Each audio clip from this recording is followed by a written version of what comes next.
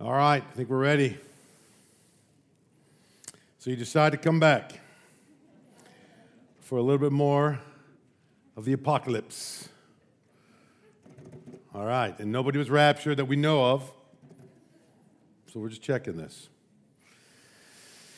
All right, last week we just basically wanted to hear from Aaron Rodgers and Brian Ott. Where's Brian Ott? He's somewhere probably. There he is. He thanked me for that, about just bringing in Aaron Rodgers. It's probably the only time in anything doctrinal we're bringing in Aaron Rodgers, though as a Bear fan, I would not mind if he were brought in as quarterback. But, yeah, that's right, Brandenburg. But the point is, it was a statement to say, relax, right? There's been a big hype, and here's what I wanted to kind of say. We don't see this hype as much because it's happening around us, but the hype is mainly the last century, and get this, mainly America. I know that sounds weird. That sounds very, very weird, because you are just thinking that what we're thinking and what we're engaging with, and even theological focuses in the American church would be quite similar in other places, but actually it's different. The interest in Revelation is tenfold more in this country than any other country. The particular reading of Revelation is almost entirely unique to this country than any other country. Like, it's just strange. Now, that doesn't mean it's not found in other pockets, other places. It's just to say it's arguably overemphasized in this culture. So that's why there needed to be a week where we just said, relax. Like, hold on a second. You and I have been cooking in a kitchen that's really heated up over this particular topic, and that's all we know. But the reality is brothers and sisters around the world would be yelling back at us, not even Aaron Rodgers, right, but just pastors or people from other cultures say, relax. That's why I gave that analogy of a fence around a tennis court, because you don't want to play tennis with me if you don't have a fence around the tennis court. You may not want to play anyway.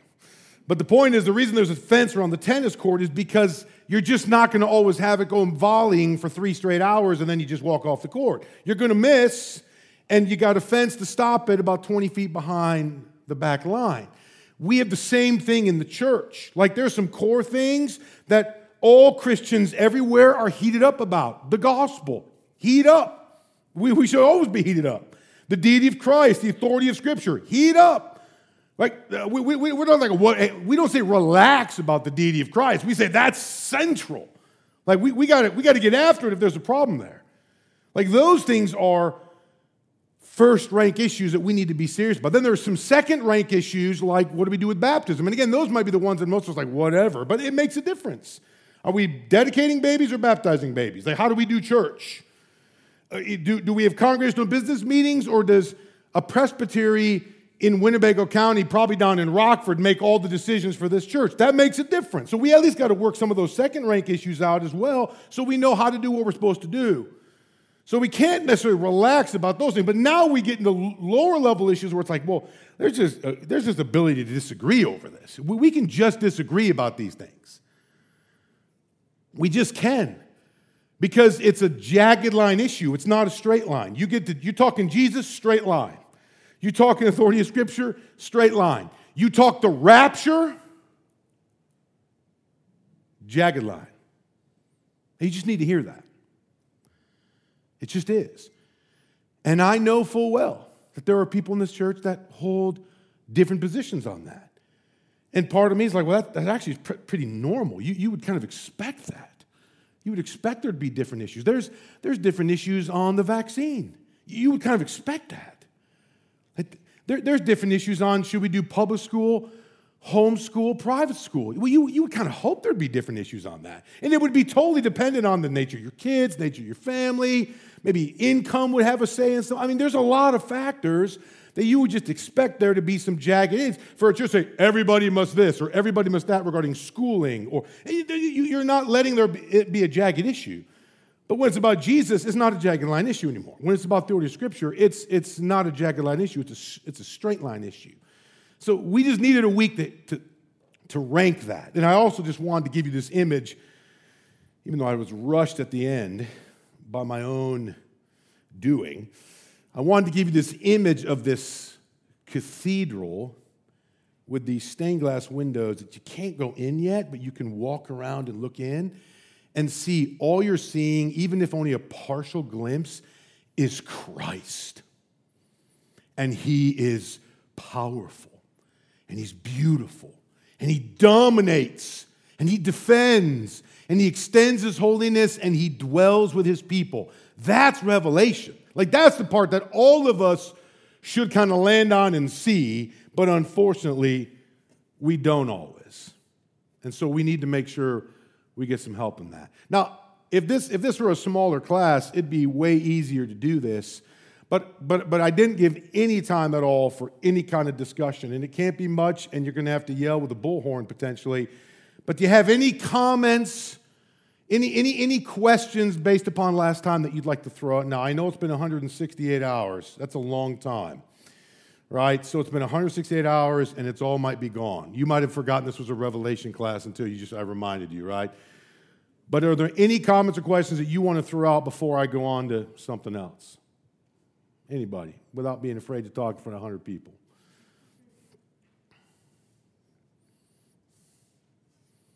All right. Oh, I didn't even see it. That was excellent last week.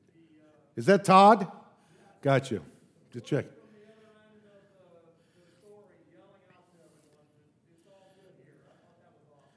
Thanks, guys. Well, and here's the thing. That's the main point, right? So if you're getting that, that's the main point. Yet, as I'll talk about in just a couple minutes, most of us think the main point is something about the how it's going to end.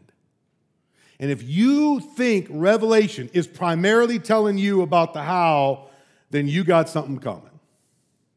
It's just not the main question it's answering. That's not. Because it's the who, right? It's totally about the who and about the what and about the why. That's the question. That's going to be my first point this morning, and it kind of stems up from that. Is God at the end saying, you're good. Like, I'm here. And it's Christ himself, right, who's lived a life, who's died a death, who's resurrected, who sits reigning, like somebody who's actually breathed the air you breathed, lived the life you've lived, died the death you in your last submission to God, you will die. He's done all that already, and then he's the one shouting back saying, I got you because I got this. Like, that is so important to hear. Yet to think about it all refocusing our attention, and this has really happened more in the American church than almost any other. That's the saddest part. It's happened more in the American church than any other, and I think that actually is a hindrance to helping us live. Like, we don't know how to suffer because we don't want to. Like, we don't think there should be suffering. And you read the New Testament carefully, and you're like, it's not if you're going to suffer, it's just how. Like, if you're actually reading the New Testament, it would say, it's not if you're going to suffer, it's how are you going to suffer? Like, that's what the New Testament is trying to say. And at the end of the book, Christ ends and Christ is shouting back into his creation that he's slowly recreating, starting with you. And he's saying, I've got you because I've got this. That's so important. So it's meant you're meant to walk away from Revelation. You're like, man, is my God awesome? Take my heart, take my life. Let's do this. I am striving for one thing because we've got this. Instead, we are totally trying to determine mark of the beast with vaccination shots and who is this and that particular political character and this and that's literally what we're doing. And we're actually getting all worked up about things that Revelation ain't even talking about. That's the thing that's most heartening, I think, in this context. Like I said, if I was teaching this class at St. Andrew's Baptist Church in St. Andrews, Scotland, where my wife and I were members for 3 years, I wouldn't even need to explain this. There might be one or two people that have been exposed to a particular American teacher somewhere, and they've got some exposure to it. But if I'm in St. Andrew's Baptist Church, I don't even have to talk about this. I might just say, now there's a couple different kind of perspectives on this going on in the world, but then we would just get right in, because this is how they're generally being taught in their context, but not in ours. And that doesn't mean it's all bad. It just means we need to be aware of imbalance. We can say that. We can say that about our own tradition in other ways. A week or so ago, I talked about the imbalance of the Holy Spirit. Like, we underemphasize the Holy Spirit. It doesn't mean we have to overemphasize the Holy Spirit and say everything I do and decide and say is a word of the Spirit. I just couldn't say that. But I can say the Spirit is at work, and I'm trusting and knowing and believing that the Spirit works, and we just don't have to be afraid of the Spirit just because in some traditions it's totally overemphasized. But we don't want to underemphasize it either. Other comments or questions from last week that you want to share?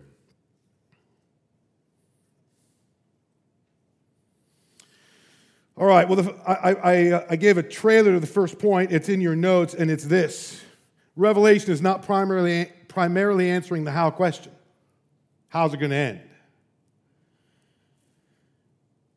But the who, what, and why questions. In fact, to be honest, that's a really important thing for me to say about both bookends of the Bible. The bookends of the Bible are totally debated.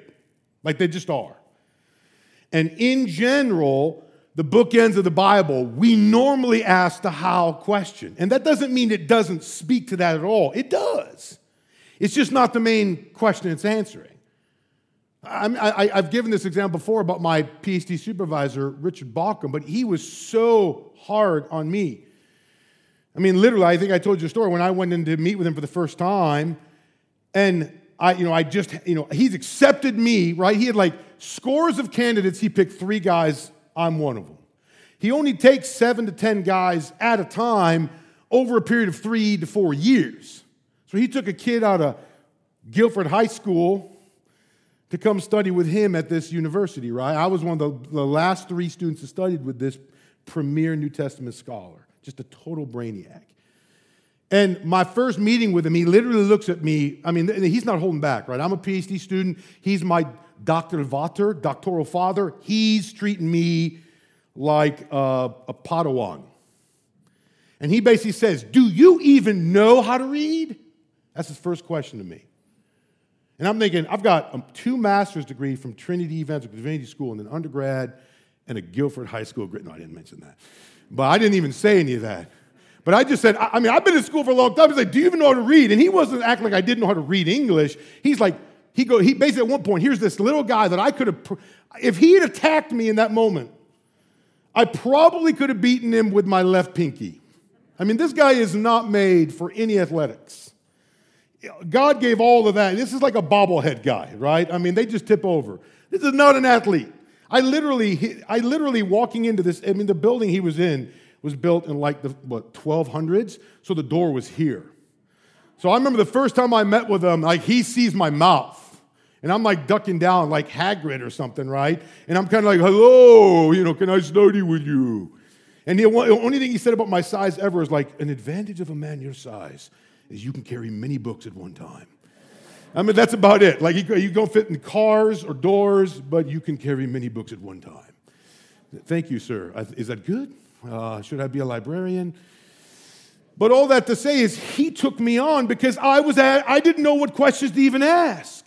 Like, what am I supposed to ask? And so part of me wants to say to the Christian, are you asking the question or are you letting the Bible answer questions? That's one of the most important things. Like, what question is the Bible even answering? Like, if you get that wrong, you get the whole thing wrong. And for too many of us, we're trying to look for an answer that the Bible's not primarily asking. That is why my supervisor was so hard on me. At one point, he didn't physically grab me, but he had this like tough guy voice and this little tiny body, but he was like, you just gotta grab the author by the collar and let him know who's who. I wasn't talking about physically assaulting a guy at a conference. He was like, why you trust everything you read? If the guy's wrong, he's wrong. Take him on. What is the question? My whole first year, he asked me that 1,000,000 times. Well, what's he answering? Did he even ask the right question? Quicker. I mean, this is what he would do. I'd be like, I'm sweating. I'm like, my voice is cracking at 27, 28. Quicker. Like he was forcing me to discipline myself to ask the right questions. Brothers and sisters, you got to be willing to do a little bit of that too. I'm not going to bring Professor Bauckham here because this little English accent would freak us all out, maybe attract us. I don't know. But he wouldn't be able to relate well to a church, to be honest with you. That guy is made for just PhD guys in library corridors. But he helped me see something that I think can help you. What's the question it's answering? And who gets to decide that? You or God? Like straight up, who gets to decide? If you have any questions about that, we could skip what we're going to talk about today. We could just go to the book of Job, and we could see how well Job does against God when he starts to ask some questions, and God's like, who are you again? Or how about this? Where were you when? And then he just lists things. Where were you when I was forming the crust of the earth? Good point, God. I submit, right? Like, no, I'm not done, God says. I got like 75 more examples. Where were you when? So part of me wants to just say, what's the question it's asking?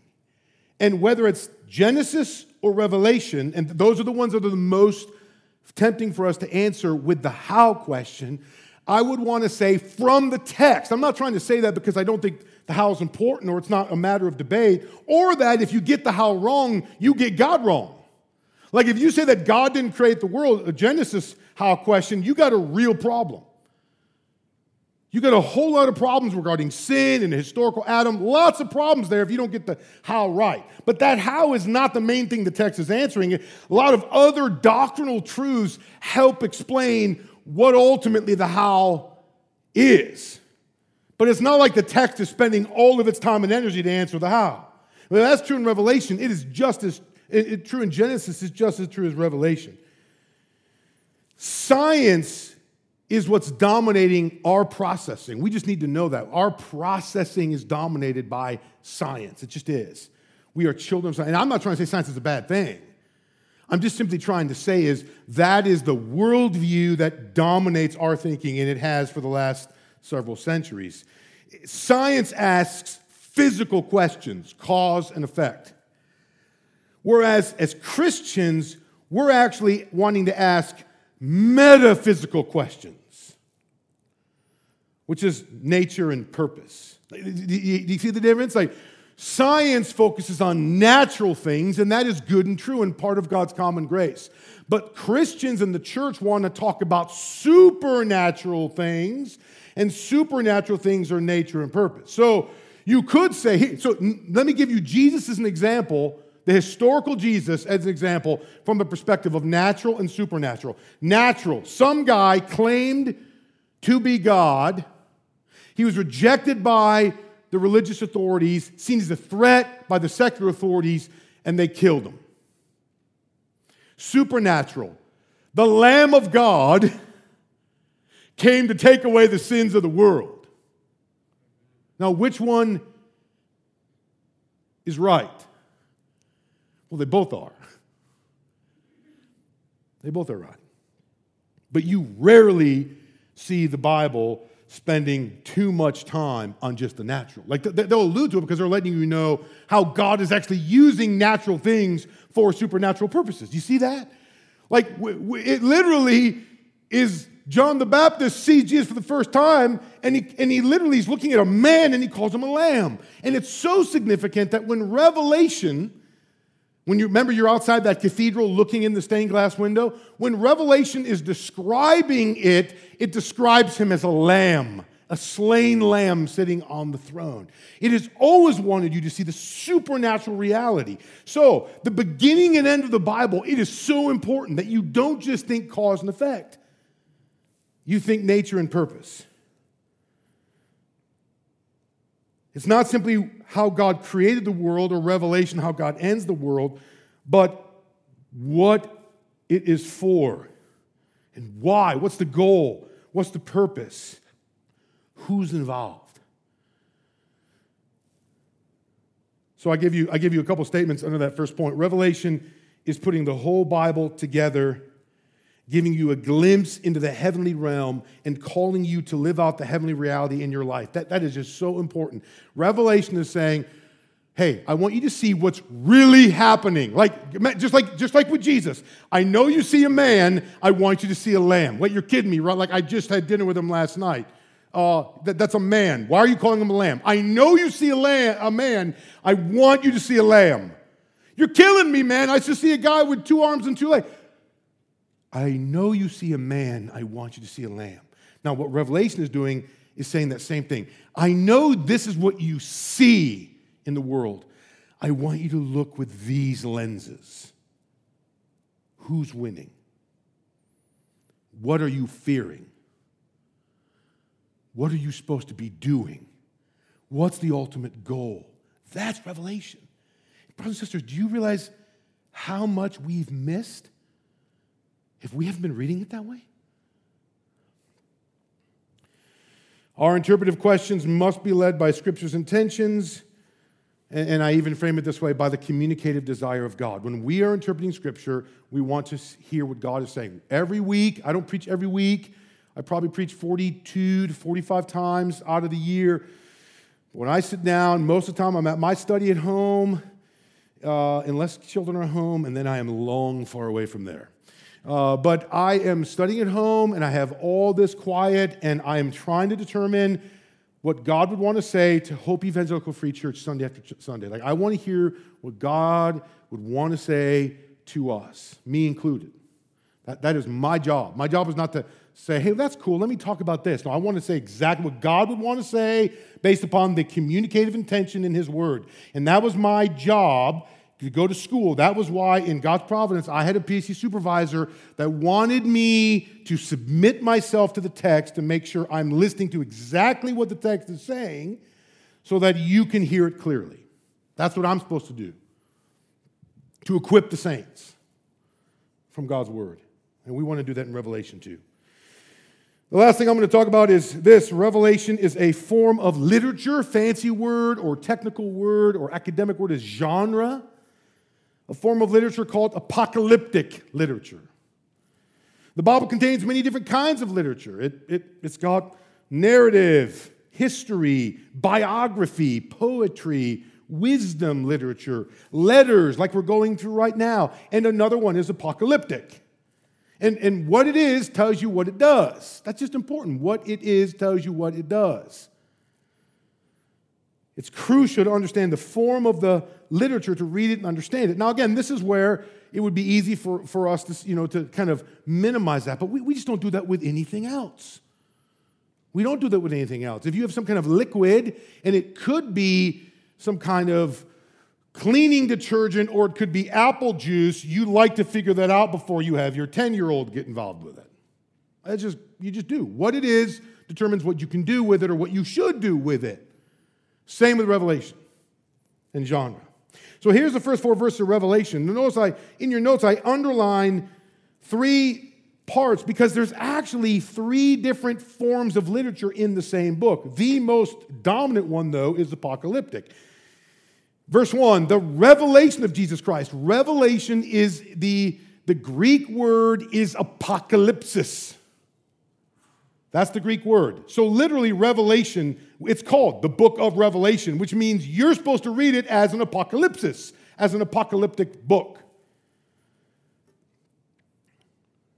But then you go a few lines down in verse 3, and you'll see that it says the word prophecy. And then a few lines down, or really the beginning of verse 4, it starts like a letter. So let me explain those 3. Then I'll show a short video that I hope will be helpful.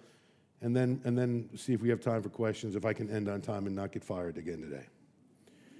Apocalypse. What is an apocalypse? It's a highly symbolic communication that unveils, reveals heavenly truths for earthly life. That's what it is. So remember that story from Acts 7 when Stephen had that vision that he was seeing revelation. He was getting apocalyptic communication. You heard about it in the form of, guess what? Historical narrative. So it was recorded for us as historical narrative, but what was he seeing was apocalyptic vision. It was unveiling what is most true. And did you see what it did? He didn't respond and say, oh, now I know how I'm supposed to die. No, he saw the who. There's Christ. I couldn't be more secure. Oh, there's these people. They have no idea what they're doing. Father, forgive them. Like, did you see mercy came out? The guy's about to be stoned, and he has mercy on his killers. Why? Because he saw true reality. Now, how do you do that in literature? So if you get this, if you are reading Revelation like it's history forward, you're missing that. It's not, you're supposed to see a lamb and see a lamb. You're not supposed to translate, code everything, right? You're supposed to see reality as it truly is. If you're just translating it like history, which is how, brothers and sisters, most of our churches, at least in the last century, again, before the last century, this was not the case. Really, the reading that you and I have been dominated with in our traditions, if I could summarize it, it'd be the Left Behind reading. That reading has really only existed, get this, for about 140 years. I hate to say that. That means the majority of Christians, not just around the world, but even in North America, the majority of Christians have never heard that version of Revelation. And yet that is the one that my guess is 99%, maybe 97% of you, that's the only version you've ever heard. That's it. That's the one. Because of Jenkins and LaHaye and that version and several other theologians, I mean, it's a longer story we could get to, maybe the Q&A in our last week. It's a fascinating story, how that has dominated not only modern reading of Revelation, but also specifically an American one.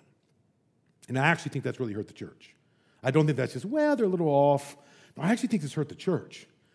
Because we may be the richest and most powerful country in the world, but we actually can't see the danger around us. We aren't Christians who have learned how to suffer well because we haven't seen the voice and heard the voice from the other side yet. In fact, our idol of security bent has actually loved what Jenkins and LaHaye have done because now we kind of got it all worked out and we're just getting ready. I avoid my vaccine. I avoid that mark of the beast. I avoid this and that in that country, and I'm good to go. Because that's our cultural idol. We love control and security. We don't necessarily call it out, but that's what it is. It's a highly symbolic communication, Apocalypse is, that unveils, reveals heavenly truth. That's why I just translate as revelation. It reveals.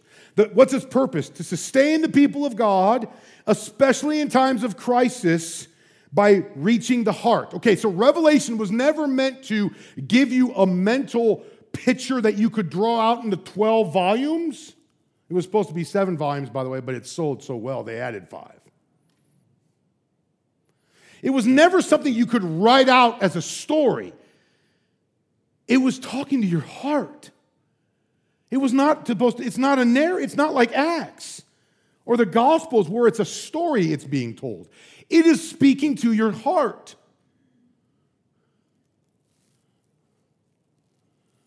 That was his purpose. It gives insight about various things. Truth about evil forces. It's an exhortation to remain faithful and to trust in God. So it speaks about the weakness of what you're really facing. Remember Stephen? They don't even know. God have mercy on them. They don't even know what they're doing. It exhorts them to remain faithful and to trust and hope in God. It's not speculative foresight, but theological insight. Man, that may be important. That's a tongue-tying statement, but let me say it again. Revelation is not giving speculative foresight into the future, but theological insight into the present. That's what it's trying to do. Listen to the description from a guy named Michael Reddish that I think is helpful. The language of the book is primarily pictorial, symbolic language. It is not the language of science or logic, meaning it doesn't have like a flow. This happens, then this happens, then this happens. Rather, it is evocative, powerful, emotive language, at times more akin to poetry than to prose. Like the language of poetry, the language of Revelation sometimes is mysterious and slippery. It's meant to create feelings in you. Listen to what he says. Teasing its reader to make connections and see possibilities that one has never made or seen before.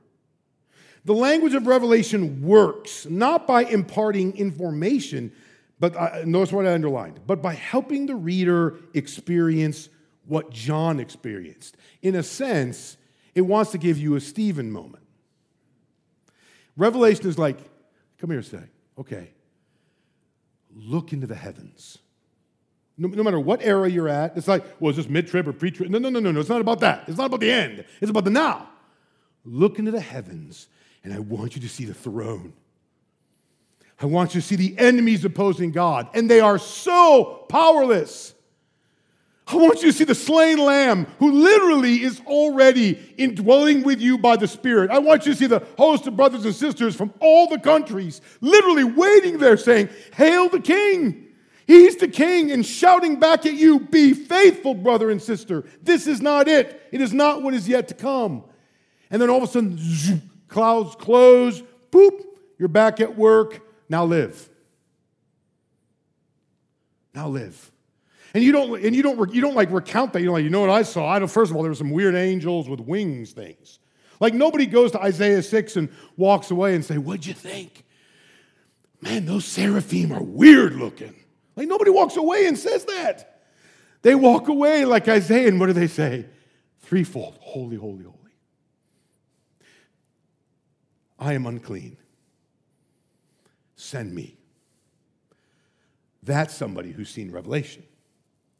If somebody were to see that and say, okay, so if based upon my reading, there'll be 7 years of this, and then in the midway point, there'll be that, and we should be looking for a guy that will do this, and you haven't seen it. You're misreading it.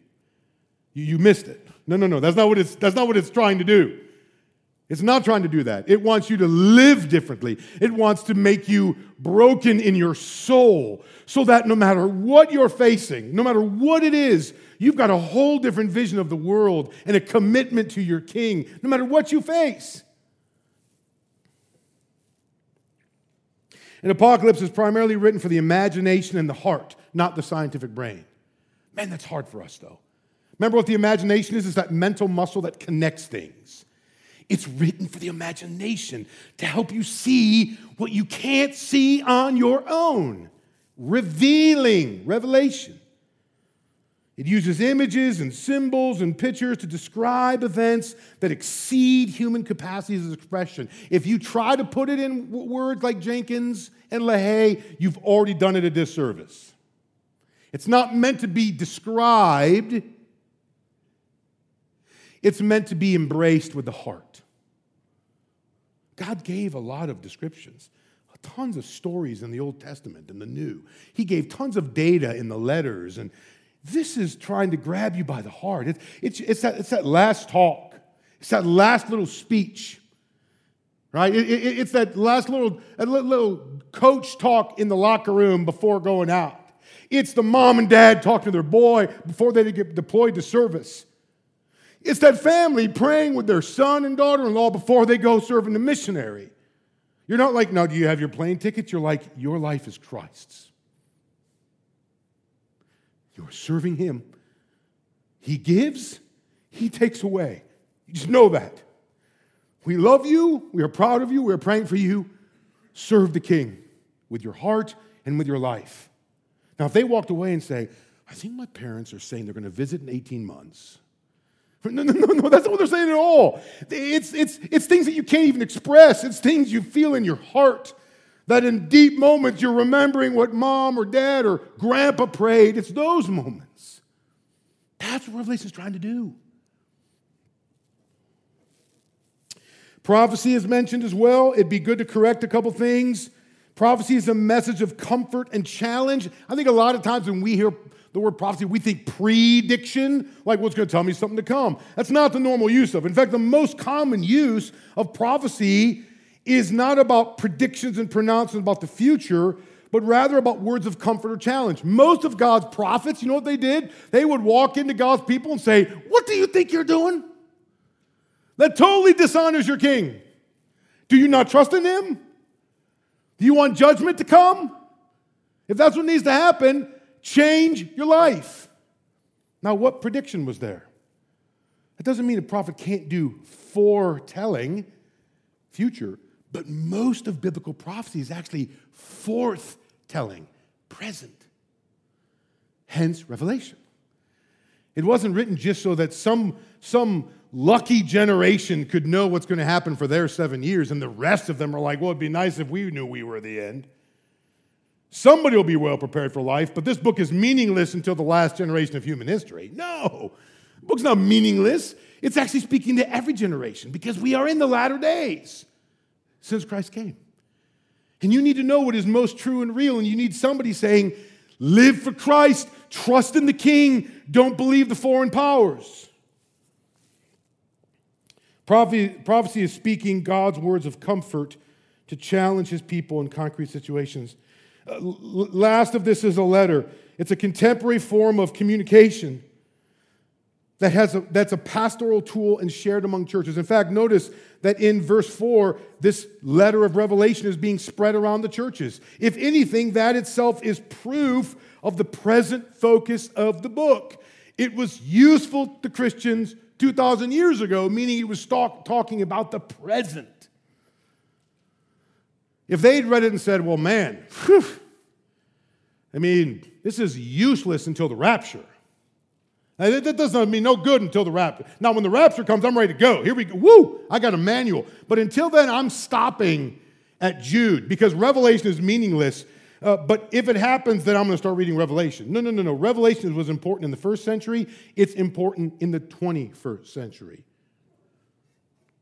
I want you to watch this video. It's by a group called the Bible Project. Now, I know Tim Mackey, one of the guys. He was at Black Hawk E-Free Church for many years, PC and Old Testament from UW-Madison. And the Bible Project does some really cool stuff. I haven't seen many of the videos, but I thought their one on apocalyptic literature was well done. So watch this. It's about 6 minutes. Stop it at about 6 or so minutes in, Eric up there, and we'll have a few minutes to debrief afterwards. It's the end of the world. The moon turns to blood, mountains crumble, mutant locusts swarm. These are just some of the strange images we find in parts of the Bible called apocalyptic. And while most people think the biblical word apocalypse means the end of the world, it actually doesn't mean that at all. So let's talk about how to read apocalyptic literature in the Bible. So wait, the apocalypse doesn't mean the end of the world? No. Apocalypse is a Greek word that means to uncover or reveal. An apocalypse is when you suddenly see the true nature of something that you couldn't see before. Because I don't always see things the way they really are. Right. We all develop familiar ways of seeing the world that can limit or blur our vision. So an apocalypse is like a revelation. Right. Now, in the Bible, an apocalypse is when God pulls back the curtain to show someone what's really going on in the world from a divine perspective. For example, take Isaiah the prophet. He's suddenly transported in a vision into God's throne room. Oh, right, he's in God's temple, described as a bridge between heaven and earth. And there, God gives him a divine perspective on Israel's past, present, and their future. So that Isaiah can bring challenge and comfort to God's people in his own day. Or think about the Apostle Paul, who was trying to stop the movement of Jesus, but then he gets stopped in his tracks by a vision of the risen Jesus himself. Yeah, he realizes that he's fighting against the very thing that he's been hoping for, and it changes the course of his life. So these apocalypses give people a heavenly perspective on their earthly situation, and they can give hope, or they can challenge you. Or make you change everything. Now, those are biblical stories about people having an apocalypse. There are also whole sections of biblical books where a prophet describes extended apocalyptic dreams and visions. People call this apocalyptic literature. And reading these dreams and visions is difficult. They're filled with strange images. Like, let's take Daniel. He sees ferocious beasts coming up out of a dark sea, trampling people on the land. And then a character called the Son of Man is exalted to rule the world. What is going on? Yeah, apocalyptic literature is written in a poetic, imaginative style, and it's packed with symbolism. How can I know what these symbols mean? Well, first, by studying the rest of your Bible. Apocalyptic imagery is based on biblical design patterns that begin in the book of Genesis and then develop throughout the Bible. Like the chaotic sea in the first sentences of the Bible that God tames but doesn't eliminate as he orders creation. And so the sea becomes an image of danger, death, and cosmic chaos. And the dry land, which comes out of the sea, is the safe, ordered place where humans are supposed to rule as God's image. Yes, and also on the land are beasts that humans are supposed to oversee. But keep reading, and the humans are deceived by a beast. And start acting like violent beasts. Exactly. Now, sometimes a prophet will tell you what a symbol means. Like in Daniel, we're told those beasts symbolize violent human kingdoms. But more often, the authors just assume you know how to trace an image through the biblical story to understand its meaning. Now let's look at the last book of the Bible, the Revelation, because it's one really long vision. The whole thing is an apocalypse. Yeah, and it works the same way. It begins with John the visionary transported to God's throne room, where he sees the risen Jesus as the exalted king of the world. But Jesus is depicted as a bloody lamb. Right. It's a design pattern showing how Jesus is the sacrificial lamb from Israel's Passover and from the Day of Atonement. He gave his life for the sins of the world. And then John sees the ultimate beastly dragon, that spiritual power that energizes violent earthly empires. It's cast out by Jesus, the world's true king. Yeah. Now that reminds me, when I read the Revelation, I'm struck by all this cosmic destruction and violence. I mean, it happens over and over and over. Yeah, in the Revelation, there are 3 7-part cycles of God's judgment, and it's another design pattern that connects together the stories of the flood, the 10 plagues on Egypt, and the exile to Babylon, and even more. These are moments when humans unleash so much violence and death into the world that God hands them over to self-destruction. It's like a reversal of creation in Genesis chapter 1, as God allows the world and humans to sink back into darkness and disorder. That's sobering. It is. But remember, in Genesis 1, God overcame darkness and chaos with his light and light. And so too in the Revelation. The death of Jesus and the death of the world as we know it is the pathway into the renewed creation that began with the resurrection of Jesus. And so while the Revelation feels like the end of the world, it's actually about the beginning of the renewed world, where heaven and earth are reunited and God's human images rule all creation in the love and power of God. Okay, this is a lot to take in. It is. And there's a lot in these books that is still hard to understand, but the purpose of Apocalyptic is really clear: to give us a heavenly perspective on our earthly circumstances so that every generation of God's people can be challenged, comforted, and given hope for the future.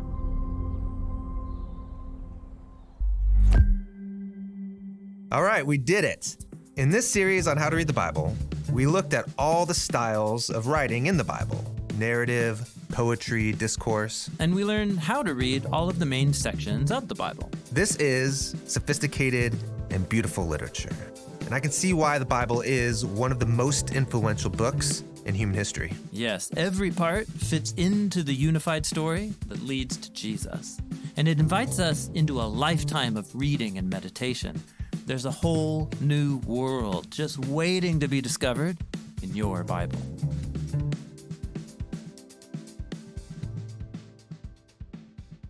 Thoughts?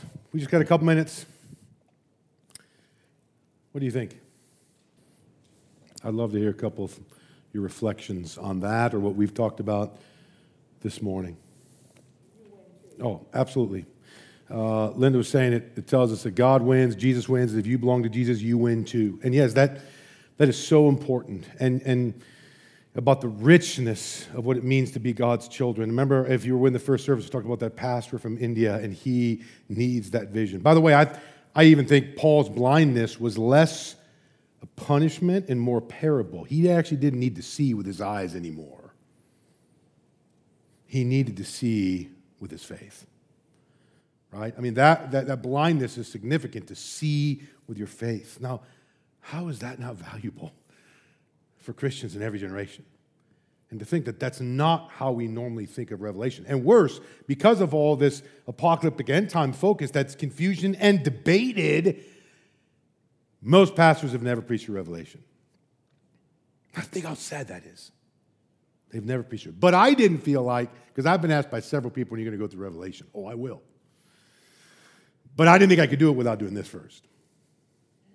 Because I felt like I needed to say, hey, let me explain what it is, and then let's work through it, before trying to do that while working through. Other comments, feedback from the video or things that we talked about today? Yeah, and I will then spend the next 2 classes, okay, that's what it is. Okay, how do we read it, right? Now, it's not like I'm working through the whole book. That would have to be expositorily, and it's worth doing. That would be a good year of sermons. That's worth doing. But the next 2 classes talk about how do you interpret Revelation, how do you read it. And then I'll end the 5th week we'll simply just talk about the major message of the book. But again, there's a lot of work still to be done. By the way, there'll still be a 6th week after our congregational business meeting. We can come back and you can ask any question you want. You can already be saved. Feel free to email me questions already. Shoot me a question, whatever, and then I will, on that week, address it. If you just type something out and email it to me, I will. Anymore, yeah. Yeah, and I like how it's like it comes back full circle. It comes back full.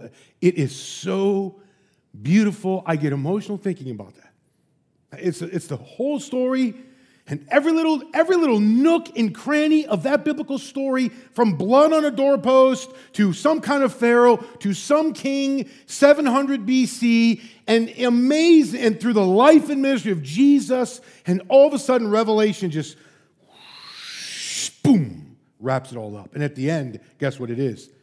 It's a Sunday morning worship service. I mean, how beautiful is that? I mean, that's just so beautiful. And to think that understanding of Revelation is not how we're often reading it is almost depressing. I will say, though, that's what partly meant. They said it. That's what makes Revelation so hard, because you got to be able to, like, we are trivia experts probably in Bible more than seeing the bigger story. Like, you got to know your whole Bible well to read Revelation. Because it's taken this image and this image and this image and this image and this image, and it's just wrapping it all together for you. It requires real skill. So it's just the hardest one to do. But when you see that, it is beautiful. Last one, is that, I can't even see who this is. Oh, sorry, yeah. Yeah, and in many ways, that last chapter of Revelation may almost serve, I mean, again, we think of individual authors writing individual books, but if you think canonically, like God was thinking of, he's like giving a kind of his postscript to the whole Bible, in a sense, with those kind of words. Yeah, it's beautiful, but there's more to come. I've probably gone long again, but too bad. All right, we've got another service coming in here. Just be aware of that. So there are going to be people coming in from in here. We can talk more later. Thanks for being here. We'll talk to you soon.